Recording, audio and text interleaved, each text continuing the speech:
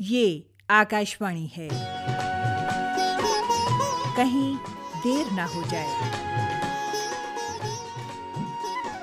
प्रस्तुत है आकाशवाणी और विज्ञान प्रसार के संयुक्त प्रयास से तैयार विज्ञान धारावाहिक कहीं देर ना हो जाए की 19वीं कड़ी, हादसों पर विजय। कुदरत के संग मन मानी अब और न होने देना है, मानवता को आए दिन अब और न रोने देना है। आफत आए तो अधिक नुकसान नहीं होने पाए, कल से नहीं आज से चेतो कहीं देर ना हो जाए।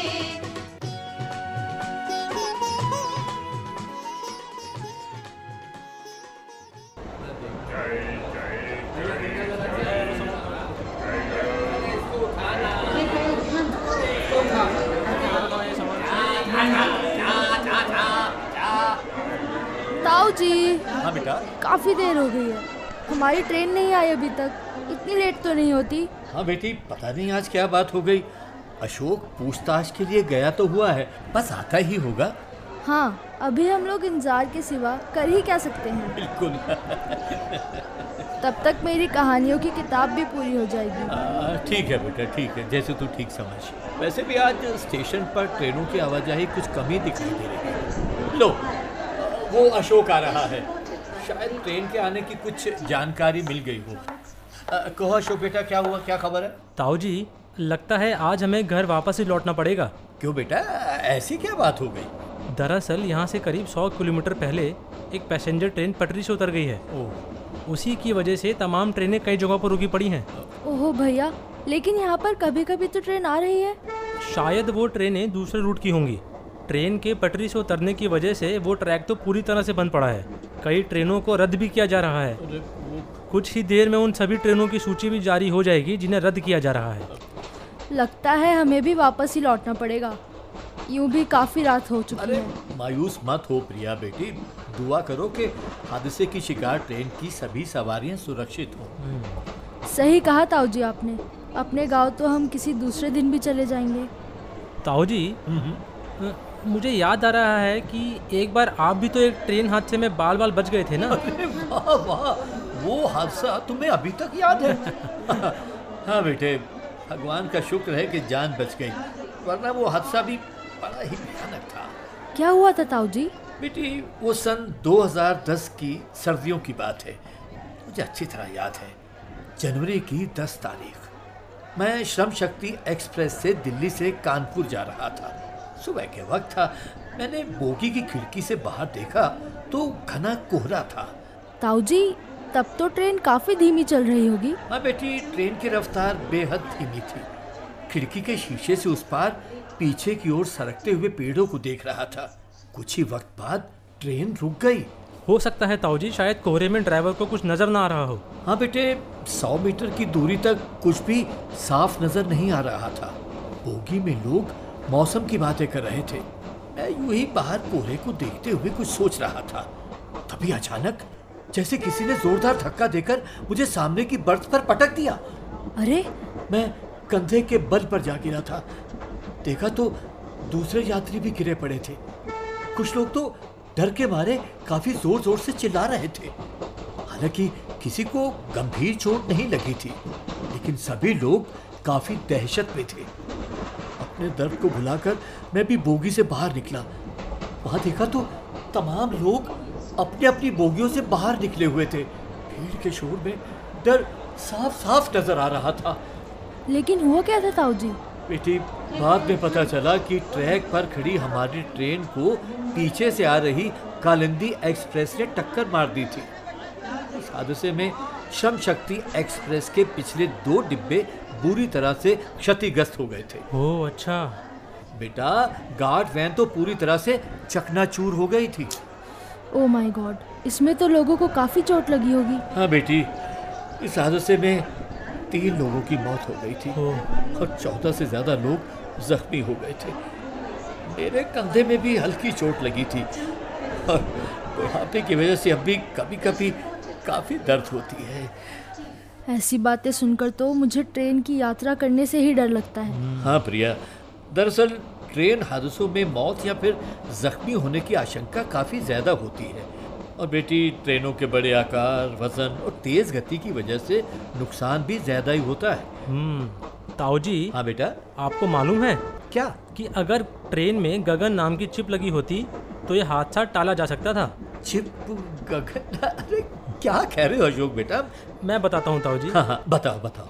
ट्रेन हादसों को रोकने की दिशा में इसरो यानी भारतीय अंतरिक्ष अनुसंधान संस्थान ने रेलवे के साथ एक समझौता किया है। अच्छा। इसके तहत इसरो अपनी स्पेस टेक्नोलॉजी और रिमोट सेंसिंग के जरिए रेलवे की मदद करेगा। कैसी मदद भैया? मैं कुछ समझी नहीं। हाँ, बताओ। इसरो की मदद से रेलवे सैटेलाइट के जरिए अपनी सभी ट्रेनों को मॉनिटर कर सकेगा। तब ये पता लगाना बेहद आसान हो जाएगा कि कौन सी ट्रेन कहाँ है। किसी की गलती की वजह से एक ही ट्रैक पर दो ट्रेनों के आमने सामने आने की स्थिति का भी पहले ही पता चल जाया करेगा और ट्रेनों की भिड़ंत भी नहीं होगी। अरे वाह, ये तो बहुत अच्छी टेक्नोलॉजी है अशोक। हाँ ताऊ जी, और इतना ही नहीं, ट्रेन के इंजन में लगी चिप की मदद से ये भी जानकारी मिल जाएगी कि किसी भी मानव रहित क्रॉसिंग से कोई ट्रेन कब गुजरने वाली है। जीपीएस के बारे में तो आपको मालूम ही होगा ताऊ जी। बेटा मुझे तो मालूम है, लेकिन मैं तेरे मुंह से सुनना चाहता हूँ। बता। जीपीएस तकनीक पर आधारित इस चिप की वजह से मानव रहित क्रॉसिंग पर लोगों को ट्रेन के आने की जानकारी वक्त रहते ही मिल जाएगी और हादसे से बचा जा सकेगा। बिल्कुल।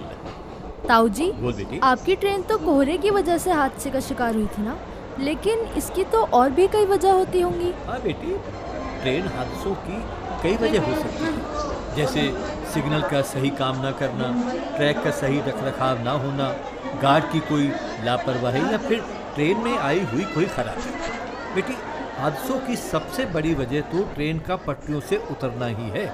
कई बार बोगियों में आग की वजह से भी बड़े दर्दनाक हादसे हुए हैं। ताऊ जी, इसका मतलब ये हुआ कि हमारे देश में रेल हादसे अक्सर होते ही रहते हैं। नहीं, ऐसा नहीं है कि देश में रेलवे असुरक्षित है। दरअसल बेटी, भारतीय रेलवे सिस्टम दुनिया का सबसे बड़ा रेलवे सिस्टम है। हर दिन करीब 1.25 करोड़ यात्री रोज ट्रेनों में सफर करते हैं। यूँ भी हमारे देश में ट्रेनें अपनी क्षमता से 15 गुना ज्यादा यात्रियों को ढो रही हैं। हालांकि हमारे यहाँ हर साल करीब 300 छोटी बड़ी दुर्घटनाएं होती। आगे की बात मैं बताता हूँ प्रिया। हाँ बेटा, बता। भारतीय रेल इतिहास में पहला हादसा 25 जनवरी सन 1869 को मुंबई और पुणे के बीच हुआ था, लेकिन सबसे भीषण दुर्घटना 6 जून सन 1981 को बिहार में हुई। इस हादसे में समूची ट्रेन ही बागमती नदी में समा गई थी। मानसी और सहरसा के बीच हुए इस हादसे में करीब 800 लोग मारे गए थे। इस हादसे की वजह एक तूफान को बताया गया। ओह माय गॉड, ये तो काफ़ी बड़ा हादसा था। हाँ, हमारे देश में करीब 75% हादसे ट्रेन के पटरियों से उतरने की वजह से होते हैं। मौत के आंकड़ों के लिहाज से देखें तो सबसे ज़्यादा मौत मानव रहित क्रॉसिंग पर हुई दुर्घटनाओं में होती है। इस तरह की क्रॉसिंग पर दूसरे वाहनों जैसे बस, ट्रैक्टर, ट्रॉली और ट्रकों के ट्रेन से टकराने की वजह से भी हर साल हज़ारों लोगों की मौत होती है। भैया, लेकिन इन हादसों को कम तो किया जा सकता है ना? हाँ, क्यों नहीं। सड़क मार्ग का प्रयोग करने वालों को इस बारे में जागरूक करके और दूसरे उपाय अपनाकर ऐसे हादसों को कम किया जा सकता है। बिल्कुल। इसमें ओवर ब्रिज बनाना, फ्लाईओवर बनाना और रेलवे लाइन के दोनों ओर सुरक्षा बाड़ लगाना शामिल है। आगे की बात मैं और बताता हूँ। देखो बेटा, हालांकि सिर्फ तकनीक के भरोसे ही पूर्ण सुरक्षा की उम्मीद नहीं की जा सकती। आधुनिक तकनीक के साथ साथ हम सतर्क कर्मियों के योगदान को नज़रअंदाज नहीं कर सकते। रेलवे लाइनों की नियमित जांच, प्रत्येक कोच, इंजन और ट्रैक से जुड़े ऑटोमेटेड सिस्टम को दुरुस्त रखकर हादसों को कम किया जा सकता है। वैसे ताऊ जी, हमें बहुत वक्त नहीं हो गया स्टेशन में बैठे बैठे। बेटा वो चलिए ताऊ जी, अब घर को ही चलते हैं। हाँ बेटा, यही हो सकता है, और क्या कर सकते हैं। चलो आओ। ताऊ जी, हादसे में जख्मी लोगों को जिला अस्पताल में लाया जा रहा है। पिताजी भी अपनी ड्यूटी पर वहीं होंगे। वो भी अब कल सुबह ही घर पहुंचेंगे शायद। हाँ बेटे, डॉक्टरों को तो अपना फर्ज निभाना ही है। दिन हो या रात क्या फर्क पड़ता है भाई, ड्यूटी इज ड्यूटी। चलो आओ।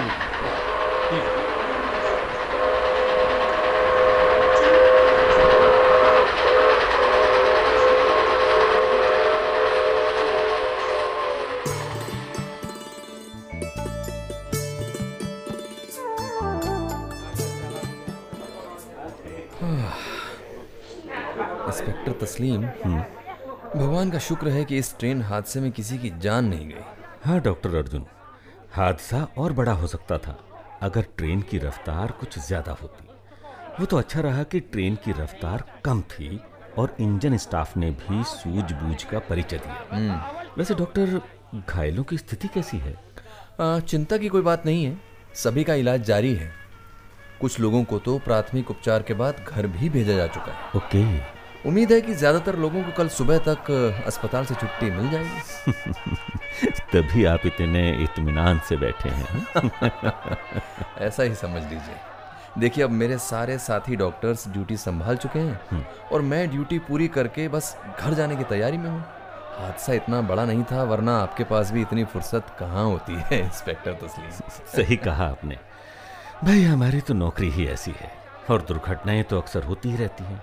कभी ट्रेन हादसा, कभी सड़क हादसा, कहीं कोई सिलेंडर फट गया या फिर आग लग गई, बस हमारी भागदौड़ शुरू। आपकी? अरे आपकी नहीं इंस्पेक्टर, हमारी भी भागदौड़ शुरू हो जाती है। बिल्कुल बिल्कुल सही कहा आपने। दरअसल दुर्घटनाओं को लेकर हमारे देश में ही नहीं बल्कि समूची दुनिया में हालत बेहद चिंताजनक है। पिछले साल की अगर हम बात करें, यानी सन 2015 में जारी WHO की रिपोर्ट तो आपने देखी ही होगी। हाँ, देखी थी। इस रिपोर्ट में कहा गया था कि दुनिया भर में हर साल सड़क दुर्घटनाओं में करीब 12.5 लाख लोगों की मौत होती है। विकसित देशों की तुलना में गरीब देशों में हादसों की संख्या काफी ज्यादा रही है। वैसे भारत में भी हालत ज्यादा अच्छी तो है नहीं। हाँ डॉक्टर, हालत तो बेहद खराब रही है। एक रिपोर्ट के मुताबिक पिछले साल सड़क हादसों में हर दिन 350 से ज्यादा लोगों को अपनी जिंदगियां गंवानी पड़ी।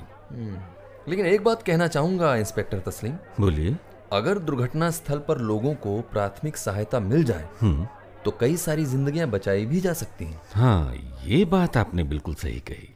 हाँ, ज्यादा कुछ न भी किया जाए तो घायल व्यक्ति को दिलासा ही दे दिया जाए। हो सके तो घायल को सावधानी के साथ सुरक्षित जगह पर रख दें। कई बार लगातार खून बहने की स्थिति से जान चली जाती है। एग्जैक्टली। ऐसे में अगर हाथ से दबाकर खून बहने से रोका जाए तो भी जान बचने की उम्मीद जग जाती है। आप समझ रहे हैं ना? सही बात है डॉक्टर। आखिर थोड़ी सी हिम्मत और जानकारी से किसी की जान बच जाए तो ये काफी अच्छी बात है। इंस्पेक्टर तस्लीम, एक बात बताइए, आखिर हमारे देश में इतने ज्यादा सड़क हादसों की वजह क्या है? देखिए डॉक्टर अर्जुन, इसकी कई सारी वजह हैं। कई मामलों में तो वाहन चालक पूरी तरह से प्रशिक्षित ही नहीं होते हैं और वो दुर्घटनाओं की वजह बनते हैं। दूसरा एक बड़ा कारण शराब का भी है। वो तो है, और मैंने अक्सर ट्रकों में जरूरत से ज्यादा सामान भरा हुआ देखा है। कई बार तो वो हाईवे पर पलटे हुए नजर आते हैं। सही कहा आपने। क्षमता से अधिक सामान की ढुलाई भी सड़क दुर्घटनाओं का एक बड़ा कारण है। अत्यधिक बोझ की वजह से वाहनों के टायर भी फट जाते हैं और बड़े हादसे होते हैं। सही कहा आपने।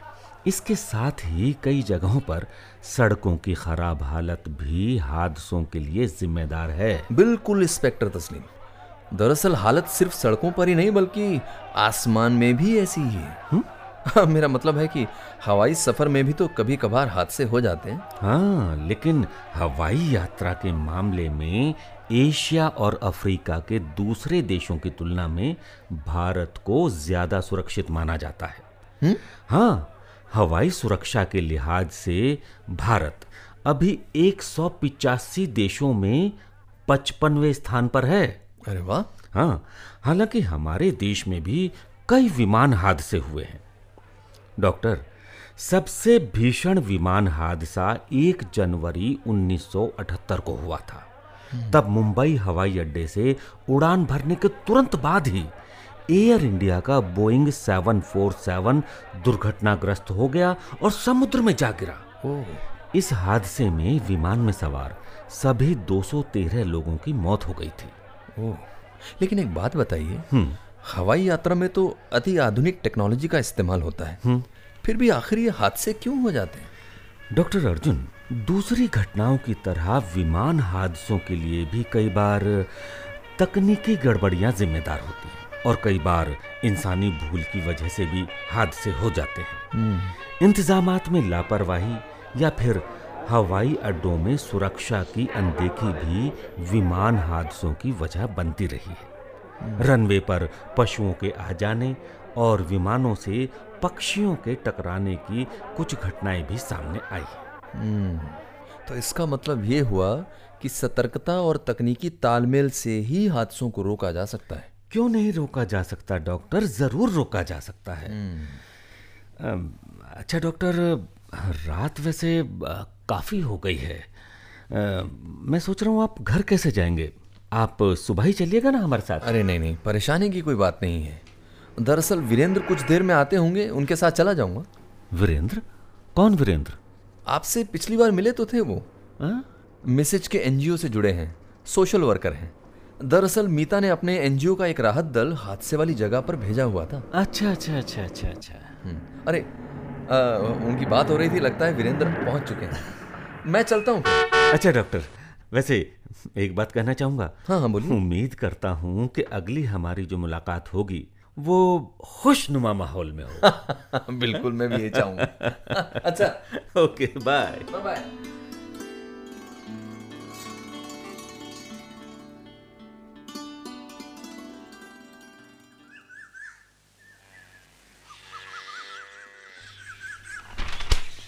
पूरी अखबार कल वाली घटना से ही भरी हुई है। कल रात आपको अस्पताल से लौटने में काफी देर हो गई थी। हाँ? फिर भी सुबह सुबह अखबार पढ़ने के लिए आप उठ ही गए।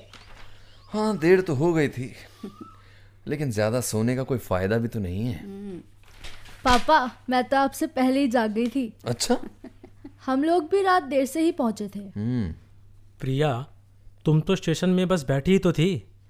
कल पिताजी को कितनी भागदौड़ करनी पड़ी, तुम्हें कुछ पता भी है? क्या करें, हादसे कभी भी और कहीं भी हो जाते हैं। हाँ, वो तो है।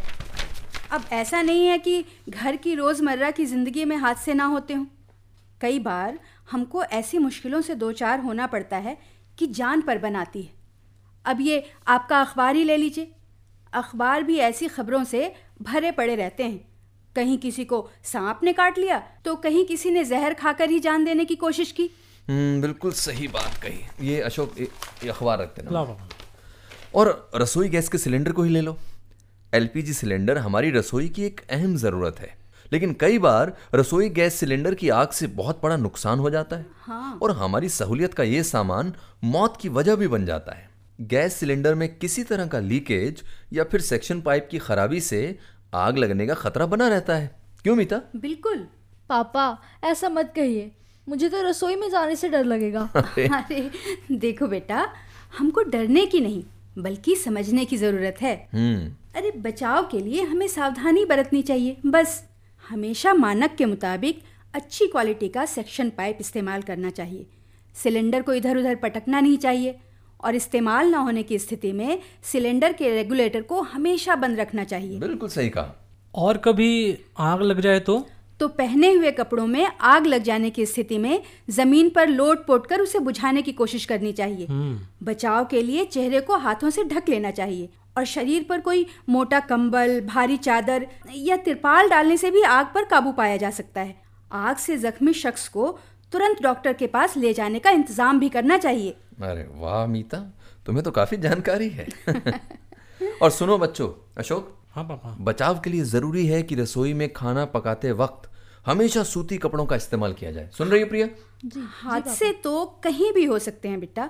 आपको याद है पिछली बार जब आप गांव गए थे तो वहाँ नहर में क्या हुआ था? अरे हाँ, मुझे याद है मम्मी, वहाँ नहाते वक्त एक बच्चा पानी में डूब गया था। हाँ, लेकिन बाद में उसे बचा भी तो लिया गया था। सुनो बच्चों, नदी या तालाबों के करीब डूबने की दुर्घटनाएं भी अक्सर होती हैं। अगर डूबे हुए व्यक्ति को कहीं समय पर मदद ना मिले तो ध्यान से सुनना मेरी बात, सांस रुकने की वजह से 3 मिनट के अंदर ही उसकी मौत हो सकती है। हाँ बच्चों, लेकिन बचाव के लिए सबसे पहले हमें अपनी सुरक्षा का ख्याल रखना चाहिए। जानते हो, अक्सर ऐसा देखा गया है कि लापरवाही बरतने पर डूबता हुआ शख्स बचाव कर रहे व्यक्ति को भी पानी में खींचकर डुबो देता है। हाँ, बिल्कुल सही कहा। अच्छा, ऐसे में क्या करना चाहिए फिर? देखो, सबसे पहले पीड़ित को पानी से बाहर निकालकर किसी सुरक्षित जगह पर ले जाएं और उसकी नब्ज और सांस की जांच करें। और अगर सांस ना चल रही हो तो चिकित्सीय मदद मिलने तक उसे कृत्रिम सांस देना शुरू कर देना चाहिए। नब्ज ना चलने की स्थिति में दोनों हाथों से दिल के ऊपर जोर जोर से मालिश करनी चाहिए। देखो बेटा, हम सभी के लिए ज़रूरी है कि जीवन रक्षा से जुड़ी ये तकनीक आवश्यक रूप से सीख लें। क्यों अर्जुन? हाँ हाँ, बिल्कुल सही कहा मीता। इसलिए ताकि ज़रूरत के वक्त किसी की भी ज़िंदगी बचाई जा सके। हाँ, बिल्कुल सही। और सुनो बच्चों, देखो घरों में बिजली का इस्तेमाल बेहद आम है, लेकिन यही बिजली कई बार जानलेवा बन जाती है। हाँ, बिजली के तेज करंट से दिल या दिमाग काम करना बंद कर देता है। पेशियों में ऐंठन होने लगती है और झटका लगने से हड्डियां टूटने का भी खतरा रहता है। अच्छा पापा, मुझे तो बादल गरजने के वक्त भी बहुत डर लगता है। हाँ प्रिया, आकाशीय बिजली भी कम खतरनाक नहीं होती। आकाशीय बिजली गिरने की घटनाएं बरसात के दिनों में सबसे ज़्यादा होती हैं। बारिश से बचने के लिए पेड़ों के नीचे खड़ा रहना जानलेवा तक साबित हो सकता है, जानती हो तुम। और ऐसे मौसम में जबकि बिजली चमक रही हो, सावधानी बरतनी बहुत ज़रूरी है। किसी पेड़ की आड़ में बारिश से बचने की कोशिश कभी भी नहीं करनी चाहिए हमें। और ये मोबाइल जो हाथ में रखने का फैशन है ना आजकल, बहुत बड़ी समस्या है ये। बिल्कुल है। ऐसे में मोबाइल फ़ोन का इस्तेमाल बेहद खतरनाक साबित हो सकता है प्रिया। भाई देखा जाए तो हमारी जिंदगी को सुविधाजनक बनाने वाली तमाम चीजों ने हादसों का डर भी बढ़ाया ही है। चाहे वो बिजली हो, गैस सिलेंडर हो, मोबाइल फोन हो या फिर फ्रिज हो। व्हाट? फ्रिज भी? वो भला कैसे? देखो, अगर लापरवाही और अनदेखी की जाए तो कोई भी चीज खतरनाक हो सकती है। कई बार खराब फ्रिज का कंप्रेसर भी फट जाता है और लोगों को उसका नुकसान उठाना पड़ता है। Oh my god. अरे प्रिया, इतना भी डरने की ज़रूरत नहीं है बेटा। ज़रूरत बस इस बात की है कि हम लोग तकनीक के इस्तेमाल में पूरी सावधानी बरतें। साथ ही हमें हादसों से निपटने के लिए पूरी तरह तैयार रहना होगा, ताकि घबराहट हम पर हावी ना हो सके।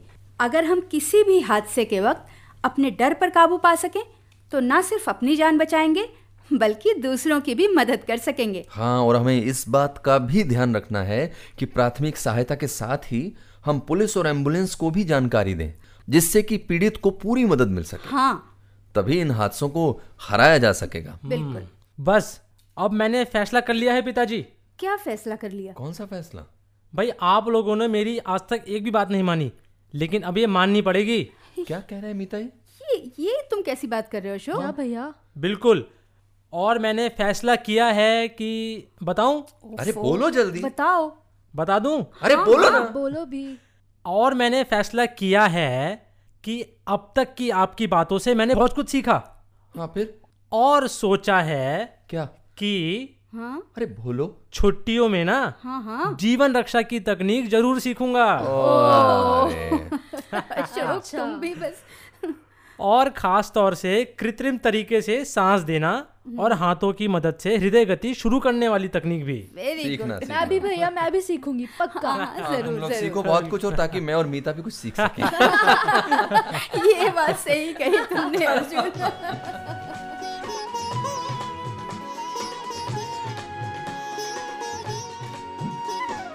मानव जनित आपदा हो या कुदरत का हो कोई कहर, जागरूकता और सूझबूझ से मिल जाती है नई डगर। जो इंसान सजग हो जाए वही सुरक्षित हो जाए। कल से नहीं आज से चेतो, कहीं देर ना हो जाए। कहीं देर ना हो जाए।